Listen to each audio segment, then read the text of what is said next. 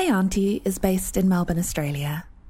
We acknowledge the traditional owners of the land where we live and work, the Wurundjeri and Bunurong people of the Kulin Nation. We pay our respect to their elders past, present and emerging, and we extend that respect to all Indigenous Australians and all First Nations mob everywhere. There you are. I've been expecting you. I've just popped the kettle on. Come on in. Hey, Auntie. Hey, Auntie. Hey, Auntie. Hey, Auntie. Hey, Auntie.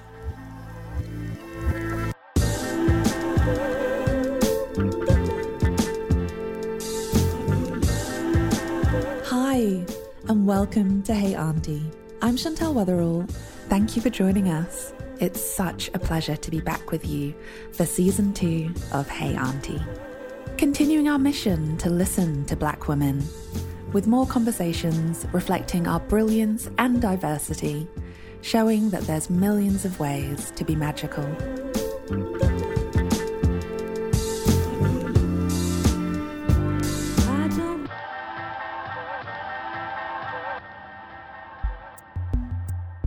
Hey Auntie, how is self-love a radical act? Friends, I can't wait to share this episode with you. I'm joined by the incredible Sonya Renee Taylor, a poet, writer and educator, as well as an activist. I'm not going to talk too much because we do a pretty good job of setting up the episode. I just want you to know that I thought long and hard about the next move, considering everything that's going on in the world.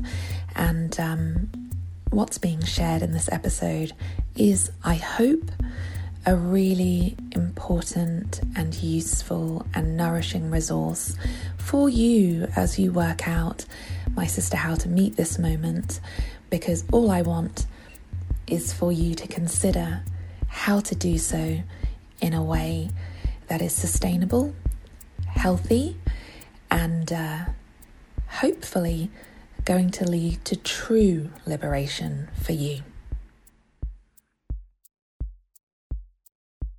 I was married to the struggle in the way that we all often are, the way that we're taught to be, groomed to be. And what I was like, that's a divorce I'm excited about. I don't need to struggle. I don't want to struggle. Yeah, I love that. That's not what good looks like. That's not what liberation looks like. Not what liberation looks like. Not at all. Exactly. This is such a beautiful, timely conversation. I have thought for a really long time that there is a lot of, there's a lot to draw us out. Look, we're in an important historical moment, and all of us, right-thinking people, especially our sisters, we want to meet this moment. We want to be of service. But I also feel that there is a temptation in these times that we fall into our conditioned patterning in ways that are unhelpful and unhealthy. And so I'm so excited to have you here because, Hey Auntie, the whole conceit is that I ask questions that I wish I could have asked an elder or an auntie when I was younger. And I really wish I could have gone to an elder or an auntie and asked how I could honour myself and my body while being of service. And that question is still very big and present in my mind, and even more so in these present times.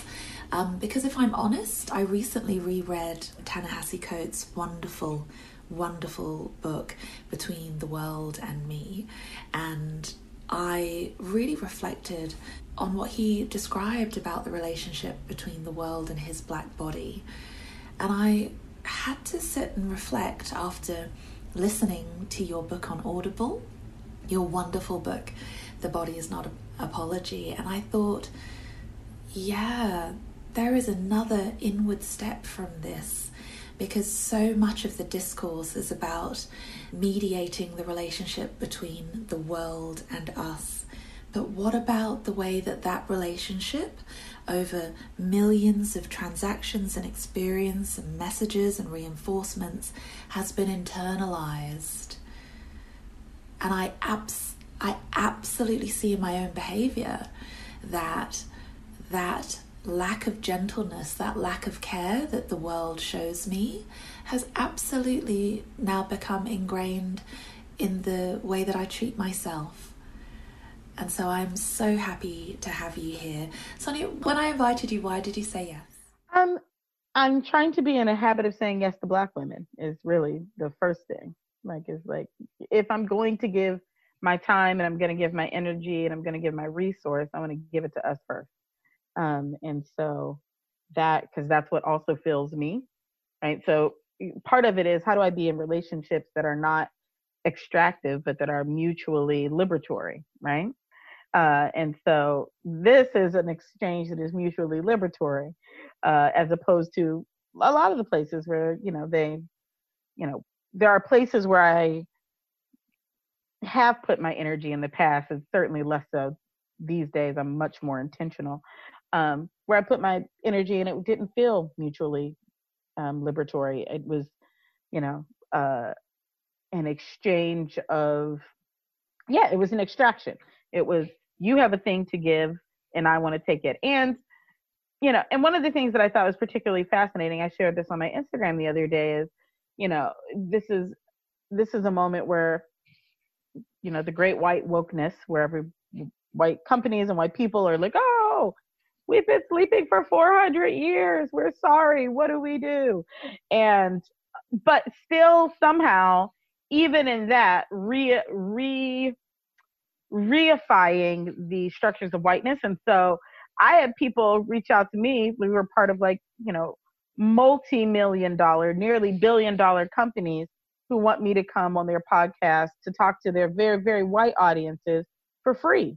And you said, here's this little bit of money, but I want to offer that in exchange for your time. And you didn't have to do anything. It was the way you showed up. Like, I would like to be in reciprocity. And in a world where people, in a world of white supremacist delusion, where reciprocity is not even a thing that, comes across their brain, even when they're like, oh, we want to do better. But we don't mean that involves like paying you or treating you equitably, or we want to do better in some way that is like imaginary, right? Because you are a mighty spirit. You're a Black woman, and you survive like an air plant, just purely on minerals that float around in the air. You don't need sustenance. You don't have bills to pay. Your time, it's incredible. It's so deeply ingrained in our society that it's not even apparent when they are, it feels sometimes like, did you watch that film with Daniel Day-Lewis? It's hard to distinguish between them because he's very much the same character in all of them. But there is a scene where he says, I drink your milkshake. I drink it all up.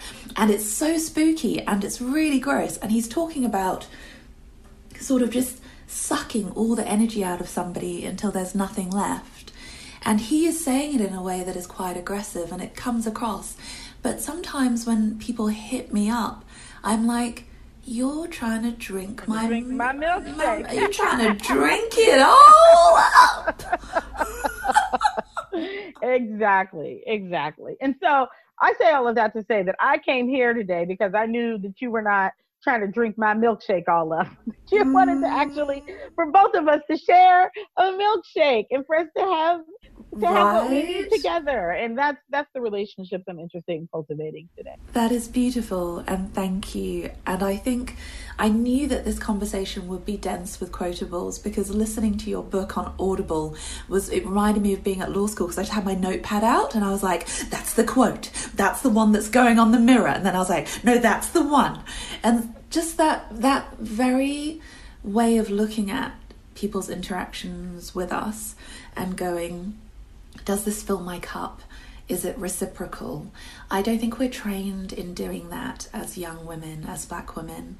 We're actually trained in thinking that is our highest good, to be of use. Yes, to give ourselves away. Yes, and so just having that language around, okay, consider interactions and consider whether they are extractive or reciprocal, and proceed on that basis, is a gift.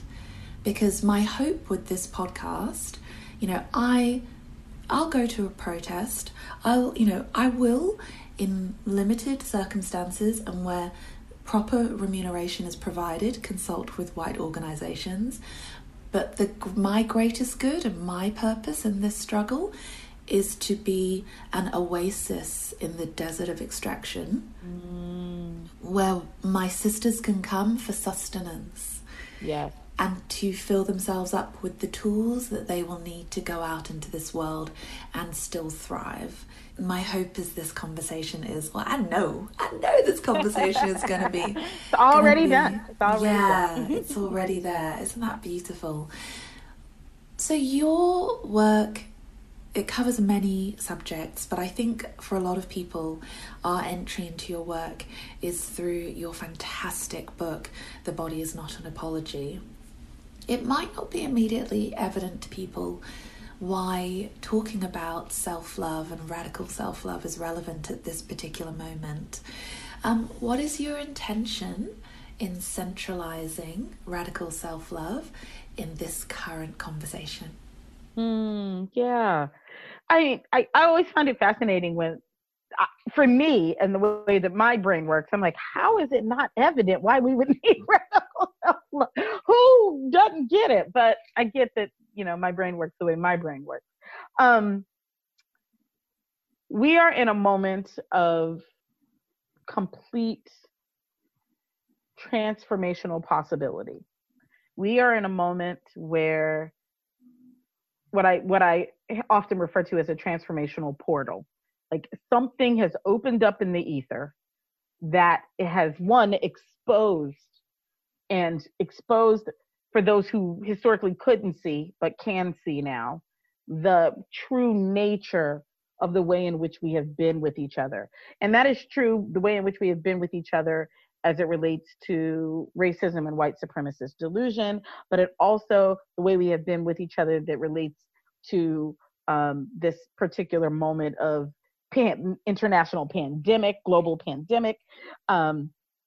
There is a way that we have been with each other that is failing us as a species, right? And I deeply believe that the way we have been with each other is at its core, foundationally, a representation of the way we have been with ourselves. And that if we desire to move to a different way of being with each other, a different way of being with each other under the construct of race, a different way of being with each other under the construct of health and borders and travel, of ability, of age, of gender and sexual orientation, that if we actually intend to create a new way of being with each other, then we have got to figure out how we cultivate that inside first. That we cannot build externally that which we have not built internally. Because if we haven't built it internally, then it means we don't have the set of tools that we need to build it out there, which means that we're going to use the tools we've always had, which means we're going to use the same tools that got us in this spot in the first place. Our relationship with ourselves is just externalized. That's what the world is made up of us, and the way we see the world, the way we think about the world is absolutely also our internal condition. And so unless we shift our internal condition to that which I believe is how we all arrived here, radical self-love, in right relationship with ourselves, in right relationship with others, not confused about our own inherent worth and divinity. If we can start from that place, then the systems that got created because we were disconnected from that don't have any utility anymore. The systems of racism, the systems of ageism and ableism and capitalism that are all systems about hierarchy are not useful if we don't need a hierarchical system to establish our own sense of worth and well-being, worthiness, enoughness. And so radical self-love destroys that system of hierarchy internally, and then we have no use for it externally. Whew. Okay, be a professional, be an interviewer. I'm just like, I'm doing all of the clapping, the amen, the clicking, all of it simultaneously while being dumbstruck by how absolutely fundamentally important and on point, your messages. I agree with you so wholeheartedly, but when I reflect on myself personally, and I always try to bring it back to the personal, I shared my fears that this lack of care, this idea that my black female body is only of value when it is of utility to somebody else, I don't think that I'm alone in that. And I don't even know what I would name such a feeling. Can you help to explain to us this state that many of us might find ourselves in, where we are intelligent, we are engaged, we are woke, but we are essentially disconnected from ourselves? That's by design. This is the way that I think about it. If every day your parents woke up and played the same song in your crib all day long, just 24 hours a day, I'm a little teapot, short and stout. That's what they play every single day, all day long, from the time you were a little itty bitty infant. And that's all you heard. First of all, you would know I'm a little teapot, inside, outside, backwards, forwards. You would know all the syllables, all the beats. It would be in you. It would just be, it'd be a song inside you. And to turn that song off, you would have to do some intentional work. You would have to build some new libraries of music, right? And the shame and disconnection that we feel inside of ourselves is the song that's been pumped into our cribs since we were born. You are not enough, Black woman. You are not enough. You are failing. You're too dark. You're not smart enough. You're not as good as these people. You're never going to be pretty. Like, we have been listening to that our entire existence. It's the song we sing inside ourselves because it's the one that has the most consistent lyrics over our lives. So it's not actually, the disconnection is that we have internalized this external song as our song, as our internal song, and it isn't. And so the work is really about making the distinction between the external song and my true song. And that as we begin to make the distinction between those two things, we actually start to have some facility around turning down that song, because we can actually get to the other playlist. It's like, oh no, I would rather hear Megan Thee Stallion than I'm a little teapot today. So I'm gonna put in Megan Thee Stallion. It's a hot girl summer. So once we have some facility, again, in recognizing that song isn't our song, we actually can hear our own song more clearly. And this also is like, the African proverb about the Bantu nation, right? And you bring a child back to themselves by singing their song to them. That, I believe, is like really powerfully what this is talking about, is like we have to be the keepers of our own songs and not let society give us their song. And we've been just listening to that song for such a long time that we think it's us, but it's not. The title of your book, which in itself just, it wins you when you read it, because it hits you with some weighty truth, like a medicine ball landing on the ground. It's like boof. The body is not an apology. Can you share for people who've not read the book where that title comes from, and talk to me about the forms of apology that we manifest as Black women? The title came from a conversation with a friend, and it's an old coat now. I've been wearing it for a long time, so I'm like, oh yeah, the body's not a. And some days I forget to presence that it is a word that means, like that there's a spell in it, and there was a spell when it came out of my face, and that spell is still valuable today. And so it started off as a conversation with a friend. I was at a poetry slam in the South, and my team, we were all very different, a very diverse team of people. And I was in the room with one of my teammates, and she was sharing with me how she was afraid that she might have an unintended pregnancy. And I am the nosy friend. I'm the friend who'll get in your business from a place of love.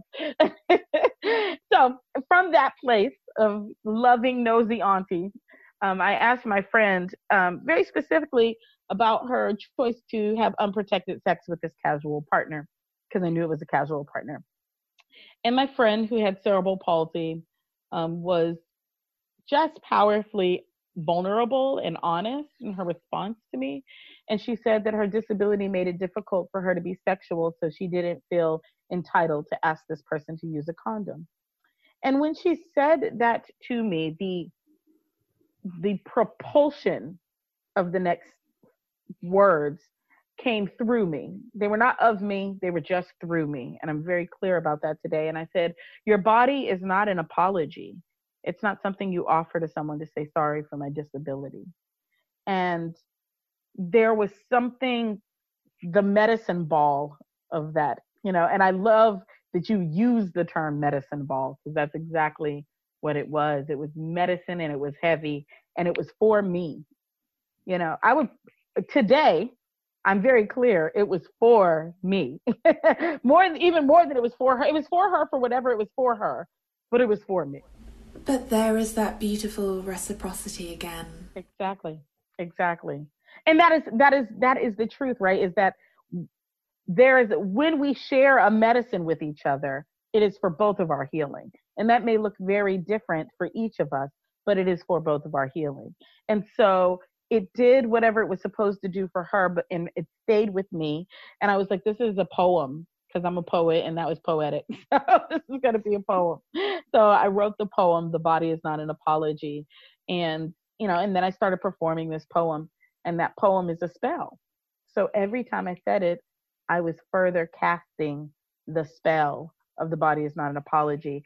And it was a great example of what the things that we are apologized for, because what would happen is I'd be on stage doing this poem, and then I would start to be, it would start to be reflected to me, the places where I wasn't living in alignment with the word. And those were all the places where I was still apologizing. Those were all the places where I was still apologizing. I was still apologizing for being in a fat, black, dark-skinned body. I was still apologizing for, not being professional enough, whatever that looks like. I was still apologizing for all the things that I thought weren't good enough about me. I love the way that this moment occurred, because you were being a beautiful friend and standing in solidarity with someone you loved, and that opened a portal for this eternal truth, this truth that's reflected in that African proverb you told me, this ancient knowledge that our own resonance is holy, fell into you at that moment, and then challenged you to get in right relationship with yourself. Yes, that's exactly how that happened. That is incredible. And it just hit me so hard. Can I tell you a secret? Yeah, a secret. I'm a Scorpio. I'm like, ooh, a secret. Oh, the way you leaned in then, sis. That was, you done that 1,000 times. You're like, yes. I started listening to your book, and I really struggled at first because the truth was hard. I loved having opinions. I loved telling people what I thought about, oh, they ain't treating black people right over there, and they ain't treating black people right over there. But it was ever so hard to sit with, well, how are you treating black people, namely yourself, over right, here. Up in here. And it was difficult, and it took a few sips, until I was able to sit with it and be comfy and really gain from it. And I know that it's going to be an ongoing process, but it's vital now, because when I look out into the world, we're all being tempted now to act without pause. Act now, act now. We need you as a resource now. After 400 years of slumber, we have decided that black people are important. We've got to hit you up right now. Give us your response. I have friends who are black women, the only black woman in their place of work, who are being asked to write letters to boards about, it's mental, unreasonable, crazy, extractive, unhealthy, and I think that it's violent, and I also think that it's a red herring, because I had the beautiful Indigenous doctor and activist Chelsea Bond on a couple of weeks ago for a conversation, and she said to me, we were talking about the interrelation between African descendant Black people and Indigenous Black people, and something that Chelsea said, which I thought was really poignant, was that everybody looks to whiteness for models instead of we don't look intra-community for models of liberation. She said she has a concern that for many Black fellas, their idea of liberation is maintaining the pyramid, being at the top, and being at the top. Just replacing white people, or just like elbowing them aside and sharing that little pointy thing at the top of the pyramid. And she's like, that is not what liberation has to look like. We need to imagine different forms of liberation. And her point was that we need to look at different sources. Maybe we need to be self-referential. If the song is "You're a little teapot, ugly and black, you're not pretty and you're not smart," if that's the song you've been living with for your whole life, then no, you're not going to be self-referential. Your assumption is that self is the failure. That's the reason why. The pyramid with white men at the top isn't liberation. It's white, cis, hetero, capitalist patriarchy. It's F that pyramid. F that pyramid. That pyramid is what we live in now. And we're burning it down. Yeah, it's a wrap. Destroy it. It's got to go. It's got to go. And so if you're trying to be at the top of that, then what it means is you're just interested in being a new version of the same old oppressor. And that means you're going to have to go too. So that's one of the moments where it's like, which side are you on, friend? Because if that's the side you're on, it's a wrap for you too. All y'all gotta go, right? But if we connect to our radical self-love, if we actually connect to ourself as divinity, as a manifestation of source in flesh, then of course we would be self-referential, because we would be referred to the divine, which is where we should go to get our answers from anyway. So if I am divine, if I am created in the image of the divine, if that which made the stars and the galaxies and the oceans and the flowers and the bees also made me, and the bees don't go to white men and be like, what do we need to do? The bees go to the queen bee. They go to their colony and they source from there. If we were connected with our own sense of divinity, then we would know that which is the source of love is in us. And so it is the place to go first for our information and our liberation.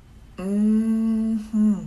And if you can't recognize liberation inside you, how are you going to recognize it when we get there externally? Can you tell me about the P's? Can you share with folks about the P's? Because I think that, for somebody who's getting a fresh introduction to just the key underpinnings, everybody who listens to this podcast, unless they are completely devoid of good sense, is going to immediately go out. And I highly recommend listening to Sonya's book on Audible. But what I should have done to save my notepad is bought a hard copy, so I could have just been highlighting instead of... It's the great both and. It's the great both and. Instead of trying to furiously note-take all of the key takeaways. Instead, I would have... So that's my top tip. But for people who are new to it, I think that this is just such a fundamental underpinning and such a really lovely way in to how self-love leads into social justice work. Yeah, so we said that there are three pieces, and these are the things that we have to learn how to make peace with if we actually want any chance of reconnecting with our own sense of radical self-love, and if we want to reconnect to radical self-love as an ethos in the world. And the first is to make peace with not understanding, like that there are things that you don't know, and there are things that you will, and this is by far, it's my hardest piece. It's the piece that I wrestle with every single day because I am a know-it-all. I want to know it all, everything. And so the idea that there are things that I just don't know and I will never know drives me bonkers. But what happens when we don't understand is that we assign it some sort of value, some sort of moral value or intellectual value on ourselves. I don't understand, so I must not be, because that again is the structure that we live in, which is to not know something is to be a failure. It's to be less than, right? There's all of these systems of hierarchy wrapped up in it. Especially as a Black woman, because as a Black woman, I know myself that, you know, that whole thing of we have the receipts, that's cute and all, but the reason why we have the receipts is because it has been unsafe for us to lift our voices until we have, you know, cliff notes and everything. And so we place a lot of capital in our own community on coming correct and knowing and being right and finishing an argument and having the definitive opinion. And it makes so little space for not knowing. And that not knowing is so necessary for growth. Mm-hmm. It's one of the 3 Ps. It's one of the 3 Ps. It's absolutely, that is so, everything you just said is so powerful to me, because needing the receipts is what happens when you grow up in a world that gaslights you. In a world that tells you every single day that what you know to be true isn't true, then you can't be no place without receipts. They just say, because otherwise they just call you a liar. Everything you said is made up. And so, but the problem is we've internalized and the violence in that, and the violence that enables. Absolutely. And so we've internalized this need to have the receipt. We got to know, we got to have it all together. I can read you from A, B, C, D, E, right? And there's this way in which creates this experience of constantly being on the defense. It's the constant, I'm constantly preparing to have to defend my truth, my reality, my life, my experience, all of those things. But if we are always in the position of defense, then we are never in the position of receptivity. Or growth. And but that's the growing space. You can't grow without receptivity. Things don't grow if they stay in the bud. They open. That is receptiveness. The plant opens, the flower opens. I know this is hard work. And so I want to be as much a teacher as a cheerleader. I want to say, here's what I see, how we can do this. And let me tell you that I'm with you. Let me tell you that I'm cheering you on. Let me tell you that I promise I'm going to hold your hand through this. And when you get done, it's going to illuminate things that are so valuable for you in your own life. And that's how it happens, is you let it in and then you're out on your jog and then you're like, oh, there's that extra piece that just showed up. And the gifts start coming from day one, that you open the gate and you let the truth in, even though it's a little bit uncomfortable. The gifts start coming. And do you know what else? The drainers and the assaults on your personhood, they start moving away, because they can even sense that you are clued up, and they see the tide is a turning and they turn from your door. So it's rewarding. So I don't want anyone to let my shared vulnerability around my wussiness make them not dive on in. Make a cup of tea. Like I say to people who listen to this podcast, if we're talking about something meaty, work on nurture yourself through the process. Make a cup of tea. I personally recommend a Cadbury's All Gold rum and raisin chocolate bar. I'm here for it. Absolutely. Do what you need to do to support yourself to do this nourishing work. Look at that. Just one of the P's, and it's so enriching. So the other 2 P's. Peace. So we've got number 1, peace with not understanding. Make peace with not understanding. It's okay not to know it all. It's okay not to have all the answers. It actually opens you up to beautiful transformational growth. Number 2, make peace with difference. We have such a difficult time. Again, part of that I'm a Little Teapot song is that everybody got the same song. everyone should sing the same song and it should all sound the same. And if it's different, something is wrong. We've made difference mean wrong. We've made difference mean bad. And as long as we live in a world where difference is wrong and bad, then the ways in which we are coded as different become wrong and bad, which means we have now become wrong and bad. And this is part of the way that separates us from our own radical self-love. Mm-hmm. And talk to me about how this manifests in community and in movements.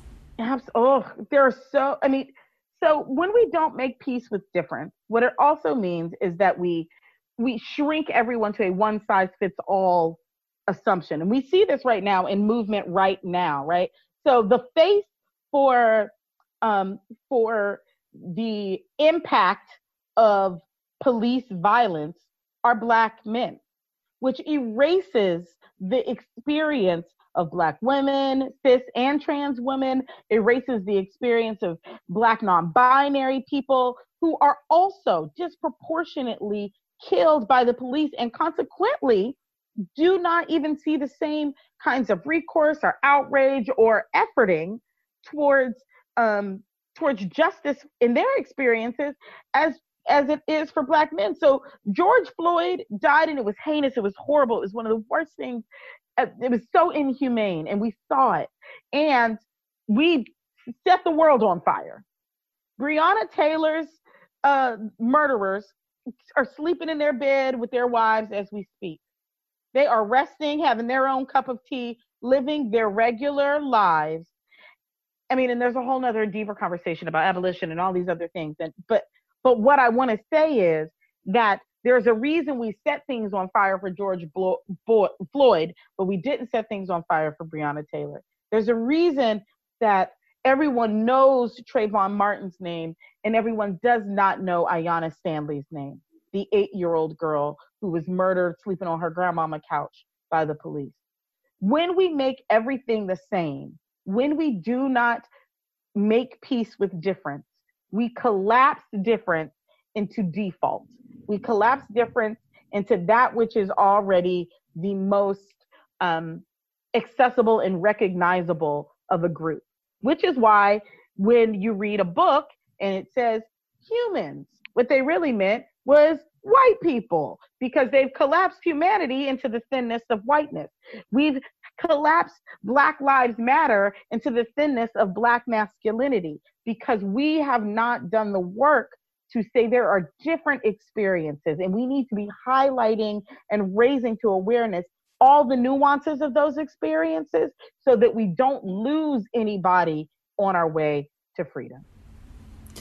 Amen, sis. And I absolutely see that, because there is also, if I'm honest, a concern that we don't have space for difference within our definition of solidarity. That because we have I'm a little teapot, not good enough playing in our head all the time, we are always concerned with our worthiness in our interactions with others doing things onto us. And so there is this level of suspicion, this bear trap of I can only have solidarity with people with exactly the same experience and opinion as me. Otherwise, the bear trap springs. You know, that unworthiness that I carry, that I have not poured love onto, springs shut. And if you're not completely with me and exactly the same as me, you're against me. Because I don't have enough space internally to allow you to be physically different, spiritually different, have a different opinion, and still trust that you will be in solidarity with me. Ooh, we're only 2 P's deep, one whole more P to go. And the last P is to make peace with your own body. To make peace with your own body. Because again, just like you said, you want to know what the experience of liberation, of sensuality, of creativity, of joy, of power is. And we have spent our lives thinking that is external, that is some outside place, outside destination we are trying to get to. There is a reason why Black women spend more per capita on beauty products and hair products than any other race in the world. There is a reason why we still buy skin bleaching products, hair straightening products, even just regular cosmetics that contain formaldehyde and other carcinogenic chemicals.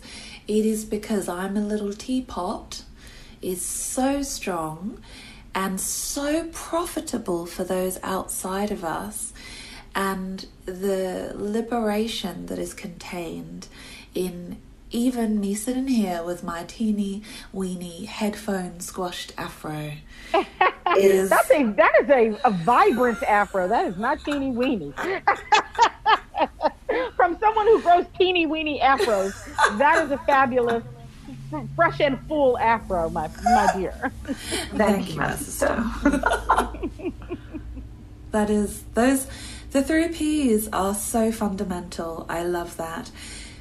I love, Sonya, that at a certain point you posted something on Instagram that, again, boof, medicine ball landing, and you said that a lot of people are going to need to do some inner child work, and boy, oh boy, that rang true for me, because I've felt it. At the moment, there's a lot of airing of, it's like Festivus. May the airing of the grievances commence. Yes. Right? And everyone has, I understand and acknowledge and validate. A lot of people have been holding a lot of stuff for a long time, and everyone's going, boof, here are all of the things that I have suffered through. And I don't know where we think the processing of that is going to occur, if not internally. Yeah. I think we think the world is like the babysitter. We're like, no, I'm dropping this off. I'm dropping it off at your house. I'm going out tonight. And yeah, the healing of that, there is no babysitter for your inner child. Nobody else wants. There have been. It's called your partner. It's called the people at your job. We've been foisting our undealt with children off on everybody else, and then wondering why they act up. Why we out here acting up. And it's because there is no one else that is going to show up as the loving, necessary, stabilizing force in our inner child's life if we don't. And a lot of I can speak for myself. I think that my mother in particular did an incredible job just to ensure that I was, got access to the privileges that allow me, the life that I have. But I didn't get taught a lot of things around self-parenting. And I think that there is a critical lack of self-parenting skills in our community. And I'm concerned when I see this great reckoning of Black Lives Matter, that wish that we have, that it is us imagining a new and better world that centers love. We may undersell ourselves if it actually just becomes a place to put all of our unprocessed trauma. Well, unprocessed trauma makes us settle. If we look for the places where we haven't processed trauma in our own lives, it makes us settle for raggedy relationships, raggedy friendships, raggedy jobs, right? It makes us settle for less than, or it's just well, whatever I can get, right? Because a child who is crying and hungry and feels destabilized, really, for a while it'll cry for its mother, but eventually it's just can some fucking adult take care of me, please, right? And so if we haven't done the inner healing work that we need to do, then again, what we will mistake these paltry offerings as something of substance. We will take just stop killing of us becomes enough when we don't know what deep, true, loving care feels like. And so if we haven't figured out the ways to give ourselves deep, true, loving care, then we won't recognize it when it shows up. And we will fall for the things that are facsimiles of it. That's what we'll start accepting, the facsimile of it rather than the actual thing. And I think that I give a lot of props in this particular moment to frameworks like healing justice and folks that are really saying that a liberation praxis has to live on top of a healing practice. And for me, that all of those things are situated on top of radical self-love. I recognize that I'm divine and I'm worthy, and so I seek my healing rather than just a cessation of my most immediate pain. I seek my healing. And that is a different way of living. That's a different way of living. My radical self-love demands full restoration of my wellness, not just that the pain that is immediate right now stops, but the full restoration of our wellness, because only from the vantage point of the full restoration of our wellness can we actually clearly see liberation. That's the only vantage point from which we can actually see it. Obviously, I'm a fan of your incredible work, and it rings true to me. Nobody can be this embodied all the time. And I think it's really important for us to, one of the purposes of this pod is to be vulnerable in public in front of other Black women. Yeah. Because I think that I see fabulous Black women, I see myself, and I don't see the intermediary connection points between. And so, what are the things that trigger you to get out of your state of radical self-love? How did you learn to recognize those triggers? And what are the tools that you call on when you feel yourself being pulled away? Again, in this conversation of how do we care for our little selves, for our toddler selves, because that is where our core wounds is. That's where my core wounds are, right? The earliest things, the first messages that I'm not good enough, that I will never be chosen, that people will leave me, and that I've got to perform good enough in order so that people don't leave me, and all of those stories, those started there with little Sonya. And so, and there are all kinds of things. I'm a believer in tools, which is why at the back of the book I give you 10 tools, because I'm I believe in tools. Give me some tools. And so I try all the tools. I really do. And I believe in all the tools. And that is how I try to realign when I'm off of my radical self-love path. I knew it was going to be a pleasure to talk to you, but I was not ready. Yes, you were. Honestly, I was so beautiful. And one last cheeky quick one. I always ask the same question at the end, because it's a fun way to end and bring us back up, right? You got all sorts of aunties. You got bougie auntie. You got always drunk at the function auntie. Yes. Right? And so I always like to ask, which auntie are you? Oh, which kind? If you're, I'm like a hybrid auntie.